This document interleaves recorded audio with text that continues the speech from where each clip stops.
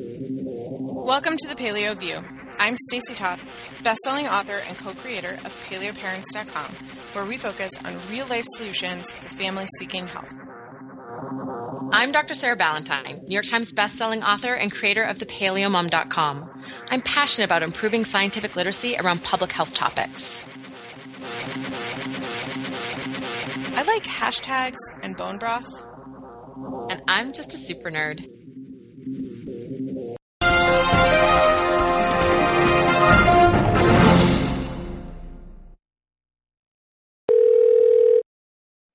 Happy almost New Year's, listeners, and I hope that you've had a wonderful holiday season so far. Hi, Sarah. Can you believe it's almost 2018? 2018. Nope. I swear the last time I paid attention, it was March 2009. Yeah. So I was just recently talking to Wesley, who informed me that the olden days were the early 2000s. And that Matt and I most definitely were born in the super olden days because we were born in the 1900s. And that when we went to school, they didn't have pencils. We had to use a feather, in the 1900s. So related story. Granted, this one's a bit older. The family dance at the elementary school was 80s themed, and I was driving Mira, my youngest, to the dance, and I said, "Did you know that I was alive during the entire 1980s?" And her mind was blown, right? Because the 1980s, I was alive for I was 4 in 1980, but still, I was alive for the entire 1980s. And she said, "So, Mom, we were learning at school about before there was paper and you had to carve notes into stone. Did you have to do that at school when you were a girl?" Completely serious. Completely serious. And I just you are older than me. I am. Not stone tablet older than you, however. I was using a feather pen. You're using a stone tablet. So I completely deadpanned. No, I was really lucky that paper had been invented by the time I was a kid. And she was like, "Oh, phew." She was really relieved for me that I got to write on paper. There were no, copiers back then, but it's fine. It's fine. Yeah. It's interesting to me, what they perceive a timeline to be, and I was just kind of fascinated as we go into 2018, and I'm like, it's only 18 years in this century. That's not even a grown-up yet, right? Come on, you can't be you're super old from the 1900s. The changes compared to when we were kids. I tell my kids, so when I was a kid, I did not have a computer that fit in my pocket, and if I wanted to talk on the phone was attached by a cord to the wall. There was only one in the entire house. And so I would have to sit at the kitchen table and talk on the phone, and everyone could hear my conversation with my friends. And if I called them and they weren't home, it would just ring for a long time. There was no voicemail. And my kids are just oh my, it sounds so primitive to them. Yes, it does. The idea that when you think about technology, technology from then to now is crazy different. But other than technology, I just don't think there's that much, right? He was telling me, he's like, "Mommy, when you were growing up in cars, did they have radios?" Oh my gosh, I am not that old. My daughter said something, she ended a sentence with "not," right? That's the whole thing. And I was like, "Hey, my generation invented that." You do not get credit for negating an entire sentence just by yelling "not" at the end of it. That's our thing. She was like, no, she was pretty sure that she came up with it. Yeah. Yeah. Oh, all right. Well, as we think about this upcoming year, I did have a requested topic that I wanted to talk about, and I think it will not be a surprise for a lot of our listeners that I'm going to get on a little bit of a soapbox. Oftentimes we have talked about how to heal your body if you've had some overindulgences and that's something that you're looking for. And we can link to some show notes of episodes that we've talked about that before if that's what you are looking to do this holiday season. And I think that that is absolutely normal, and it's something that no matter when or what I've experienced, whether it's just like a series of decisions that started to snowball more quickly than I anticipated, or my birthday or the holidays, like sometimes we're looking for a way to clean up, and we have absolutely discussed that previously and can point you to those episodes. But this week, I would like to approach the New Year's from an emotional, mental health, and well-being perspective. And I feel like, I don't know if I'm just like in a certain community and I've surrounded myself with this, and so it's like my personal bubble, or if it's happening more and maybe other people are seeing it as well. But I feel like I am seeing a lot of justification for paleo diets to become yo-yo diets. And this idea of challenges and resets and detoxes and basically justified dieting. And I say diet not in a lifestyle sort of way, but in a yo-yo diet sort of way, in a short-term results sort of way. And I think a lot of people start thinking about how to do a reset at the beginning of the year. And from my perspective, I would like this to be the year to love yourself. Like, and I, you can listen in the bloopers.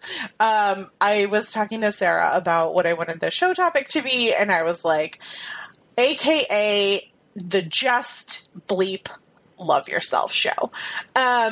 Because to me, when I see so many people jumping to, from this to that, to this to that, each year, or even within a year, multiple versions of these resets and things that you're jumping on board with and then jumping off, it leads to both disordered eating as well as an unhealthy diet and gut dysbiosis and all that kind of stuff, because your body does not want you to be super clean for 30 days and then go super hog wild for 30 days. You can't just on again, off again and fully recover from that. Your gut health is confused. And to me, I think when I see so many people who are, especially like right now, this time of year,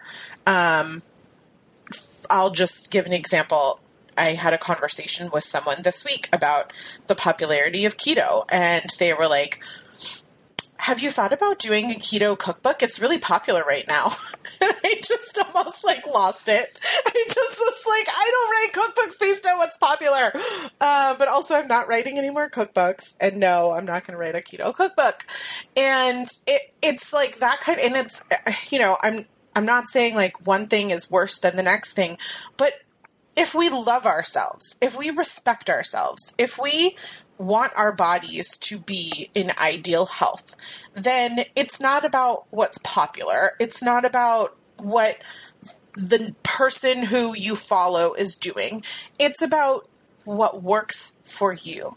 And I can't imagine anybody saying that what works for them is to completely, be on a 21 day or a 30 day or a, whatever it is thing.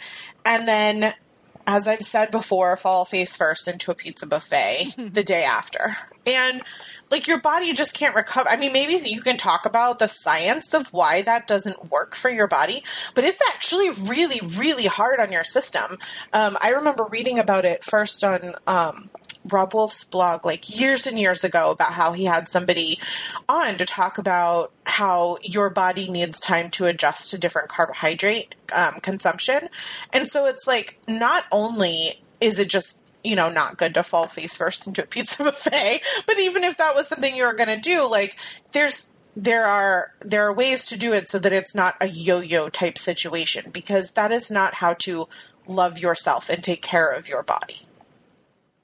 Yeah, I mean, I think one of the things that is really important to emphasize here is there's a bunch of things that swinging back and forth can stress in terms of our health. And at the same time, there's a lot of researchers who really believe in stochastic processes. So an element of randomness in our lives. So there's certain things that our bodies are really trained to need the routine. So for example, a regular bedtime and a regular wake time is phenomenally important for our health and making sure that we get enough sleep. But actually just living our lives in sync with the sun, sleeping when it's nighttime, and having a predictable sleep schedule is phenomenally important, from the regulation of the immune system, regulation of insulin, regulation of cortisol, and then all of the downstream effects that those have. So it's affecting metabolism, it's affecting mental health, right? It's so phenomenally important. But at the same time, there's like some benefits to, for example, working out at different times of the day, changing the types of workouts that we have, having the occasional day where we consume a lot of calories and the occasional day where we consume very few calories. There are some benefits to some unpredictability in our lives, but some of the things that our bodies have a really, really hard time adjusting to. So changes in sleep routine is one, right? Big changes in stress, and keeping in mind that stress is physical plus psychological. So physical stress, such as a really hard workout, and psychological stress, such as a deadline at work, or a rebellious teenager, or something even bigger like divorce or death in the family. Those stresses are additive. So if you're dealing with a lot of psychological stress, that's not a good day to go have your stochastic process of a really hard workout, right? So keeping in mind that there's sort of a maximum amount of stress that our bodies can process. It really is the same. And when it comes to food, one of the things that happens with that on again, off again, shifting, adjusting to big switches in macronutrient ratios, so especially a big switch to high fat or a big switch to high carb. So carbs going way up or down, or fat going way up or down, requires a adjustment in our metabolism machinery, and it's a stress. So going from I'm going to do this, ketogenic diet to I'm falling off the wagon, I'm going to eat all the pizza. It's, and we should mention that neither Stacey nor I endorse ketogenic diets. And we've talked about that on the show before. But Sarah, it's popular, so I should write a book on it. Right. Yeah. 'Cause, popularity is obviously the number one criteria that we all look for. So that's a tremendous stress on the body. I mean, first of all, ketogenic diets are like macronutrient extremes are stress on the body, period. But even if you're going from moderate low carb to very, very high carb, that's definitely a stress on the body. But also the change in fiber intake can be very, very hard on the digestive tract. So one of the things that happens, paleo is a very high fiber diet. If you're eating the vegetable servings that are recommended on the paleo diet, and it supports high vegetable consumption supports a healthy and diverse gut microbial community.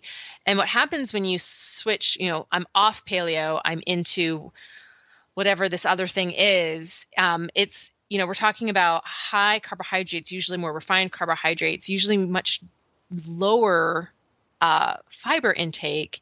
And that causes a pretty dramatic shift in our gut microbial community, which is why GI symptoms can happen even if you're not, overtly, like, let's say you're eating pizza. And I personally, I don't believe, and I don't think the science supports that everybody needs to be gluten-free all the time. I think that some people definitely have the ability to digest and process gluten. It's not a health promoting food, but just because it's not a health promoting food doesn't mean that occasional consumption for somebody who tolerates it is terrible. So I'm not in this camp of like gluten is death. I mean, it certainly is for me personally, but I don't believe it is for everyone across the board. So let's assume that we're talking about somebody who is not overtly gluten sensitive, right? And you're not talking about the damage that consuming gluten for somebody who is gluten sensitive can do. And we've talked about that really early on, like way back 5 years ago podcast, but we have talked about that on the podcast, and the science is still the same. It takes 3 weeks to 6 months to heal the damage to the gut lining following a gluten exposure. If you are somebody who has overt gluten sensitivity, or something like celiac disease. So that's this whole separate thing. Let's just talk about the shift to more refined carbohydrates. That can cause GI symptoms because of what it's doing to the digestive tract in terms of the bacteria that are living in it, but also our bodies get used to producing certain amounts of digestive enzymes. When you change your macronutrients really drastically over a short period of time, like falling into a pizza buffet, you can end up having this mismatch between the digestive enzymes that your body's producing and what you're consuming, and that can further cause an undesirable shift in gut bacteria. And when you have this shift, you're going to have strains that aren't getting fed the food that they want are going to die off. You're going to have other strains, and it's usually gram-negative, undesirable strains like E. coli that really feed off of these refined carbohydrates. They're going to grow super rapidly. And that shift is still going to cause likely GI symptoms. And then that shift towards less desirable bacteria has the other side of it is the effects on mental health, because a lot of these wonderful probiotic bacteria that thrive in a digestive tract of a person who's eating a lot of vegetables produce neuroactive compounds that are affecting mood. And so it's why it's so common, to feel sluggish and tired, right? It slows down our metabolism. It causes GI symptoms, and it can suppress mood as well, to have this major shift. And that's all separate from adding more inflammatory compounds, maybe choosing foods that aren't nutrient dense and missing out on really important vital nutrients, right? Those are whole other things. Those things often, the effects build up over time compared to some of like the more immediate effects are the dramatic shift in gut microbial community health and the challenge to our metabolisms of really doing dramatic shifts in the type of fuel that we're giving our bodies. Well, and I think too, ultimately what, we can talk about all these mechanisms and stuff, but if we are truly respecting ourselves and loving ourselves and loving our bodies, then we are not needing to be on again, off again of anything. We are prioritizing the foods that nourish us and heal our bodies. And, I've talked about how the last year was difficult for me emotionally, and how we as a family were not living our healthiest and best lives. And I think that goes hand in hand, right? Like we had emotional trauma, and we historically come from a life of I don't want to say healing ourselves, but like feeding our emotions.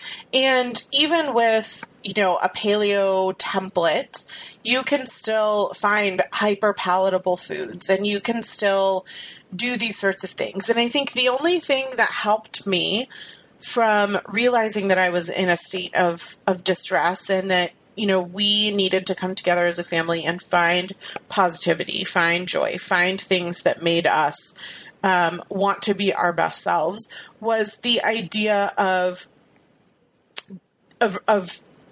noticing that we were down that path and that we wanted to be better and that we wanted to do better. And, we had the whole podcast where I talked about going on depression medication and then, coming off of depression medication, and how I did that by prioritizing positivity in my life. And I want to encourage everybody that if you find yourself in this yo-yo cycle of negativity, whether it's around food or sleep or, a cortisol imbalance from the stress that you have in your life, or, whatever that yo-yo cycle is for you, it is the only way to overcome it is to really to love yourself and to want to put yourself first, and to do that for loved ones that are around you. I mean, I say that because Matt and I will enable each other. We'll enable each other to be better and to, to be our best selves. And we'll also enable each other because we love each other. And, for me, I'll be like, oh, I've had a tough day. I want ice cream. Matt will be like, well, go get it. That's not truly helping me ultimately. Right. And so it's identifying those areas in your life where, if you're feeling like you need to constantly yo-yo, like what is that trigger? What is it that, you want to focus on in your life so that you don't have that negative spiral, so that you can focus on like loving yourself, respecting yourself. I know I keep saying that, but I just think it's so important. I think that it's such a talking point in people's lives that they, this healthy you mindset, this new year, new you mindset, all that kind of stuff makes people feel like it's what they should be doing. And how I feel about that word. I'm just like, I know well. Exactly. And so I just like, well, what do you want to do? And do you want to only do it on January 1st?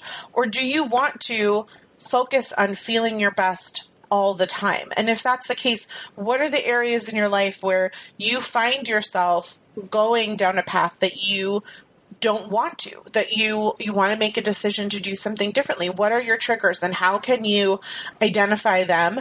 And what are some alternative things that you can do instead? Because if you choose knowingly, and that's the choice that you're making, to, let's say, have pizza, and that, it's not the best food for you, but your family is having a get-together and you want to feel a part of it, and that's the decision that you make, then that's the decision that you make. And we don't need to have a rebound, and we don't need to have food guilt, and you don't need to, work extra hard at the gym the next day because you did something bad. Like, food isn't bad. And it doesn't need to be the slippery slope. I did it once, and what does it matter now? Like, it doesn't need to be this failure that then, like, means that everything else is pointless. Like, it's okay to make the conscientious choice to choose something that is not best for you once in a while. Like, that falls under quality of life. And the trick is to make it a conscious choice and to keep it as an occasional. Then you keep in the stochastic, processes range where, you might not feel great, but you're challenging your body with a little randomness, which might actually, spur some interesting hormetic mechanisms that can be very beneficial, compared to, I ate pizza yesterday, so I might as well have that bagel and that other thing today, and let it be, let it control you. Yeah. And let it be the excuse to just stop having commitment and dedication to healthier choices. Absolutely. Yeah. And I think, for me, I just think, if you decide for New Year's that you're going to start fresh, like, absolutely, there's nothing wrong with that. For me, earlier this year, I I had my sister's wedding, and there was a period of time before my sister's wedding where I'm like, I really want to focus on getting enough water and getting enough sleep so that when I'm in photos, I'm not bloated and I don't have circles under my eyes. And like, there's a target for that. But there was also not shame and guilt. And like, there were times where even though I had told myself, I'm going to be super clean, where I had a glass of wine and I didn't wake up the next morning and say to myself like, oh, you're a horrible person because you did this thing and you said you weren't going to. And, I just feel like it's so important to find that balance within yourself of, what your long-term goals are and how you can get on a path to achieve them. And we've used the word sustainable before. What we want is for people to feel like you can do something long-term, that you feel empowered and you feel encouraged and you feel supported by yourself and by your loved ones to be on this path. And if that is not the case for you, then I would take this opportunity to think, if you're wanting a resolution, to what you can do to change, to be that change, to affect the change, so that you can feel comfortable and empowered and on the path that you want to be on. It's not about putting yourself back on the path. To me, it's what are the outside factors that are affecting it so that I can stay on the path and feel encouraged and positive and yeah. Am I making sense? Am I just rambling? I feel like I'm talking a lot with my hands, which usually means the words aren't coming out clearly. No, but I get what you're saying exactly, but I feel like we've had variations of this conversation enough times that I know you so well that I can fill in any blanks. I think what might be helpful for our listeners is specific examples from our lives. And I can start with, basically sharing. For me, sugar is a slippery slope. I get very, very quickly in that sort of sugar addicted, sort of cycle where I want something sweeter and sweeter more and more often. And, I have to be very, that doesn't mean that I never let myself have treats. So just because I recognize that sugar can sort of start me on this like vicious cycle path doesn't mean that I want to live my life without ever having dessert. But what I have to do is I have to be very, very mindful about not just my dessert choices, but what's driving the choice. So I have to, sort of first, I always try to pick something that's not crazy sweet. That doesn't mean that I always make a great choice. Sometimes I do have gluten-free Oreo cookies and it's fine. But I try to generally, have something that's fruit sweetened, that's dark chocolate, right? Something along those lines. And usually if I can stick with something that's that level, it doesn't trigger that sort of cycle of I had that sweet thing and now I want to taste that more. When I do have something sweeter, I have to be very careful that I'm not I'm not letting my lifestyle stuff get derailed. So I might be choosing it because I'm tired and I'm stressed and I really want that that gluten-free Oreo cookie right now. But I have to recognize, okay, I'm going to let myself have this gluten-free Oreo cookie right now. But the thing behind this craving for this sugary junk is the tired and stressed. So what can I do about that? And, does this mean I need to go to bed early tonight? Does this mean I need to find some time for something really restorative to work on my stress level? Like what, and I try to think about, and it doesn't mean I'm going to muscle through this craving because I realize it's just me being stressed. No, I let myself have a couple of cookies. But I recognize, or at least try to, and this doesn't mean I'm successful all the time, but I try to recognize the thing that's driving that craving is the fact that I'm worn out and I need to actually take some more self-care time right now. And I try to take that opportunity to refocus my energy. So, okay, I'll have this cookie now, but this means I'm going to bed early tonight, and I'm gonna, make some time for myself tomorrow, and I'm gonna try and deal with whatever the root cause is. And sometimes it's just much more opportunistic, right? Oh, that cookie was there, and I know it's not going to make me violently ill, so I'm going to eat it.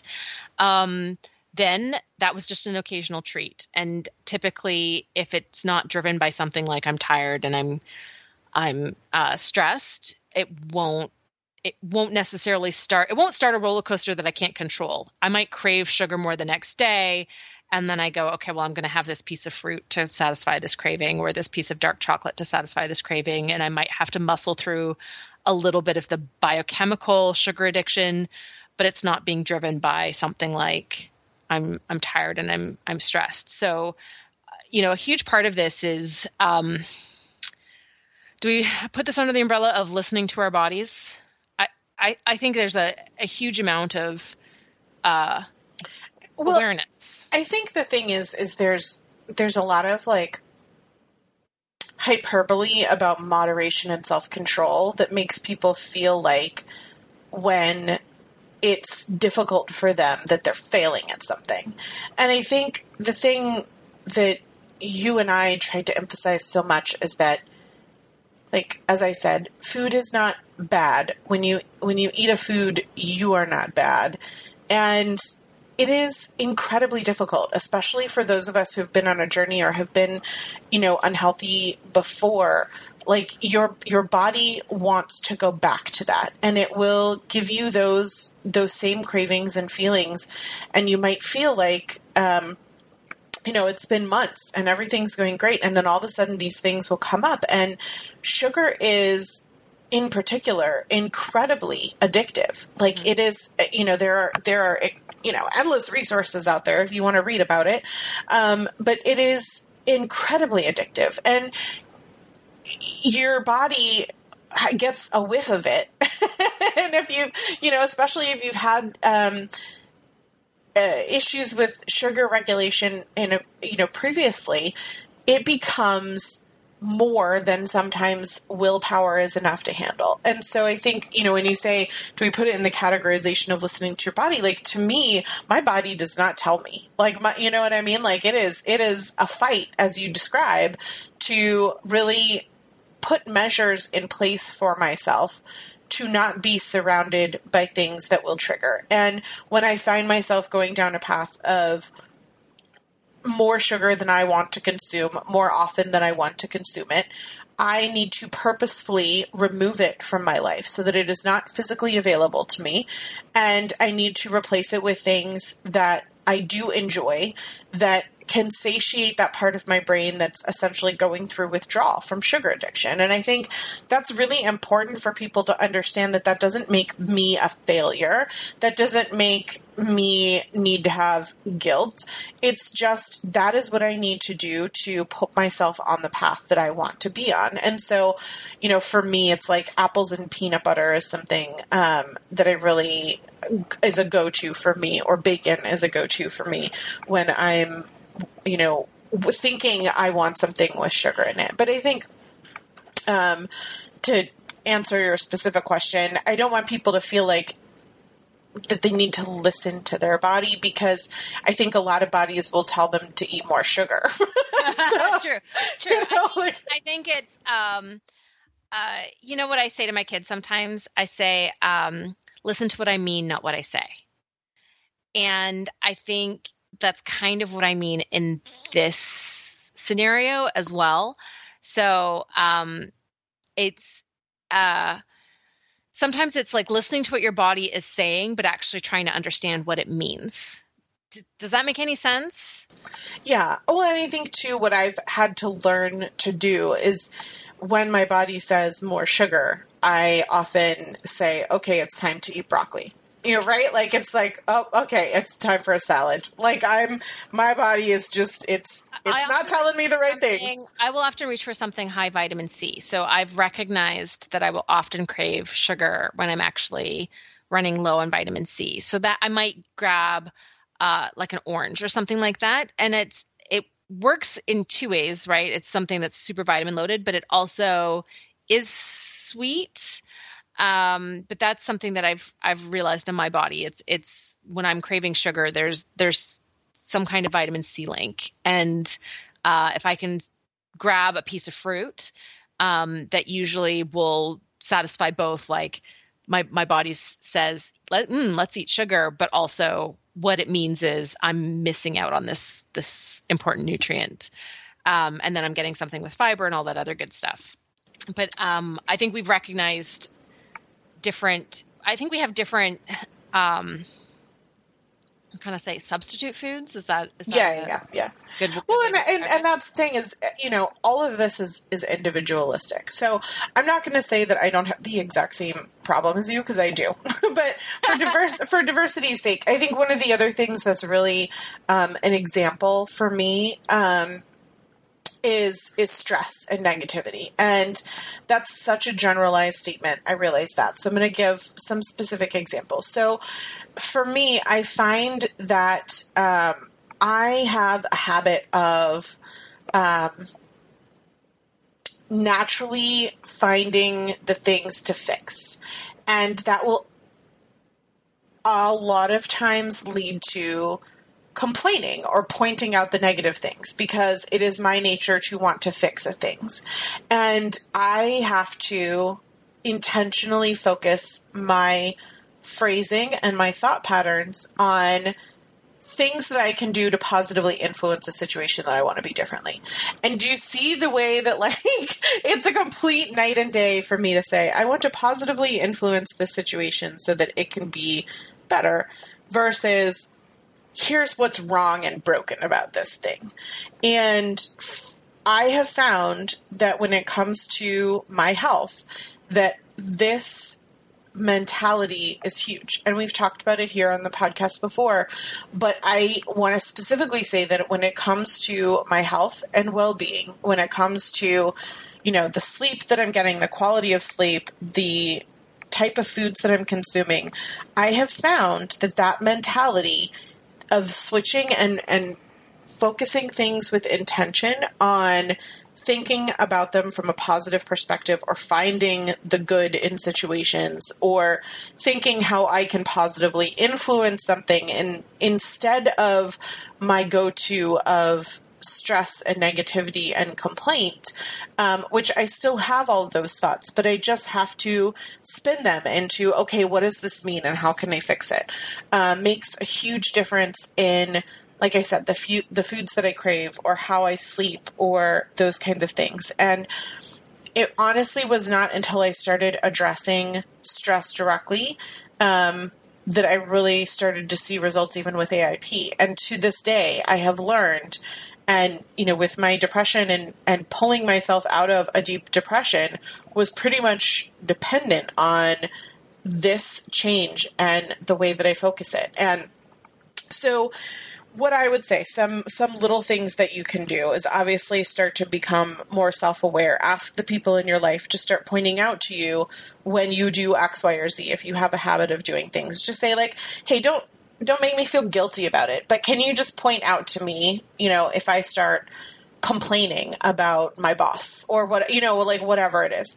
And another thing that you can practically do is remove yourself, or remove those things in your life that are a negative influence. So if there are people in your social media, or there are people in your life whom are like Debbie Downer, black umbrella follows them everywhere, and you find that when you're with them, you also become in that mindset. Or specifically, for me, it was a lot of social media. There were so many people that I was following that I realized later were, even if they weren't directly negative themselves, that made well, they can't make me feel any way, but how I felt following them was not one that gave me joy or peace or, made me want to be better. To remove those influences from your life as much as you can, or to the extent that you're comfortable. And those are things that you can practically do. Those are resolutions that I think will have a long-term effect on your health and well-being and put you on the path that you want to be on. So I would just say specifically, while we're giving examples here, I think the more important thing from my perspective is to really think about a resolution as a way to help yourself.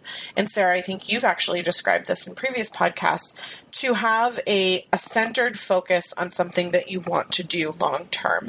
So instead of thinking about it from the perspective of, for my resolution, I'm going to do this thing for 30 days or 90 days or whatever, what is it that you can do with that same passion and that same gusto, that will help you long term, that will set you up for where you want to be a year from now or 5 years from now? Because if it's not a long term focus, then it's just not something that's adding tremendous value to your life. And we want you to be your best self, and we want to help you. So that's what I would recommend. Do you ever meditate? Like do a guided meditation for positivity? No. I know they exist and people love them. It does not work for me. It's one thing that I kind of want to at least tangentially bring into this conversation, because guided meditations have been extremely helpful for me. And I often just do like straight relaxation ones. I really like body scan meditations. That's something I've done for a long time. I've done yoga on and off for 24 years, and body scan meditations are a really common practice at the end of yoga classes. So I think that's why I can get into a very relaxed and calm state very, very quickly with a body scan meditation.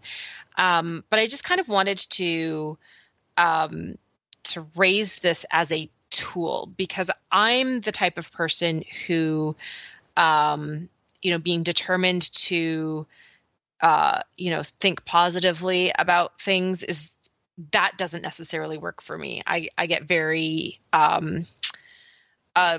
sort of repetitive negative thoughts. I will get down that road, and it's hard for me to just say, no, I'm going to think about this positively and actually really change that thought process. But if I start incorporating meditation practice to deal with that issue, then it's much more effective. And it'll take, it takes a little bit of time. It might take a few days or a couple of weeks of, working on letting go of whatever that stressful thing is, working on, positivity or whatever it is. But I find meditation is a way of bypassing that sort of neurocircuitry where that gets really repetitive. So I definitely just sort of want to put it out there as a tool that obviously doesn't work for everybody, but can be extremely helpful for a lot of people. And the science is pretty powerful about the utility of meditation for stress management. Like it's really quite compelling statistics showing that even just 10 or 15 minutes a day of mindful meditation, which can be a guided meditation or it can be a breathing technique, can be very, very powerful for stress management. But even as a tool for finding positivity and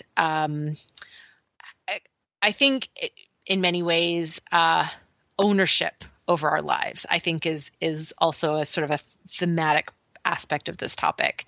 I think meditation can be a very, very useful tool for a lot of people. And there's some great apps. Most people have heard of Headspace. Calm is also very similar. I use Insight Timer and it's free. So it's awesome because it's free. And I know that Anne Angeloni has some great meditations that she's put together specifically for people with autoimmune disease. So that's another great option. We can put links in the show notes. But I just kind of wanted to throw that out there as a tool if the desire to be more proactive is sort of and more positive is not necessarily enough. I think meditation can be a really great tool for getting there. Yeah, I have heard really great things about those, as well as dry brushing, as a way to kind of center and calm and stimulate, as well as I think they call it tea tapping, the technique. So I've heard different kinds of things. For me, anyway, it doesn't really matter what works for me. I think there's a lot of different tools out there for a variety of purposes. Communication is what I would say essential, no matter like what you're approaching this year. I think stating your intentions so that they're out there in the world, and also asking those people in your life who are there to help you and support you to be there, to encourage you, and to do that are really helpful. And if you feel like, you can't ask X, Y, or Z person because of, whatever that reason is, then, please think about someone else in your life who can encourage and support you, because we can't depend on people who we can't depend on, and it's certainly not going to help you be your best self and on the right path if you feel like you can't trust. So the example I would give is, we've heard from a lot of people that like their spouse does not support them, going on, let's say, a true AIP diet, because they don't want the limitations of that diet and lifestyle in their own life. And so I think the thing is obviously communication from that perspective. Like how can there be a common ground, and how can that be something that you both can move forward on, because it's important to you, it's important to your health, and you'd like to, be around long term for your family and your loved one. And it's more than just a matter of, having bread or, nightshades in the house, because if it's in the house, you have a difficult time not consuming it. I think once those feelings and conversations are had, it really allows people to realize, where the opportunities are to come to a common ground and to hear honestly what the other person is saying and where they're coming from. So I would just really encourage everybody to find a support system and to think long term. Yeah, I agree with that completely. Well, I do want to reiterate our sentiments from the top of the show, which is to wish everyone a happy and healthy new year. Even though we're going to be, 5,000 years old in 2018. Even though in 2018 we will be so old that clearly dinosaurs roamed the earth when we were young. We needed stone tablets and feather beds. We had to hike uphill to school through 10 feet of snow with newspapers in our boots and only hot potatoes to keep us warm. You sound like you might have actually lived that. You're so familiar. The newspapers and the boots, maybe so. Maybe there's a few things, but there definitely were no dinosaurs, and I only remember 10 feet of snow one time. But I do want to just wish everyone a happy and healthy new year, and hope that this episode at least gave you food for thought as you consider New Year's resolutions and your goals for this time of self-reflection and goal setting. That's we don't want to necessarily say don't make New Year's resolutions. We just want to give some things to think about as you're setting them, and hope that everyone is having a wonderful holiday season and is staying safe and enjoying time with friends and family. Absolutely. I encourage you to be the change this year. That's my motto. I'm not, again, not saying not to have a resolution, but that is the path that I want to be on long term. So it is my go forward motto, and I would encourage you to be that change for yourself or for your loved ones as well. And whatever it is that you choose to do and move forward with this year, I wish you. And just bleep, love yourself. Yes, absolutely. Just bleeping, love yourself. And thank you for tuning in. When we talk to you next, it will be next year. And so we will have survived yet another year of the podcast. And thank you so much for being here with us. We recently had Matt share some statistics with us, and we're approaching something like 5 million downloads. So that's a lot of you. Our 6 listeners. They keep just downloading over and over.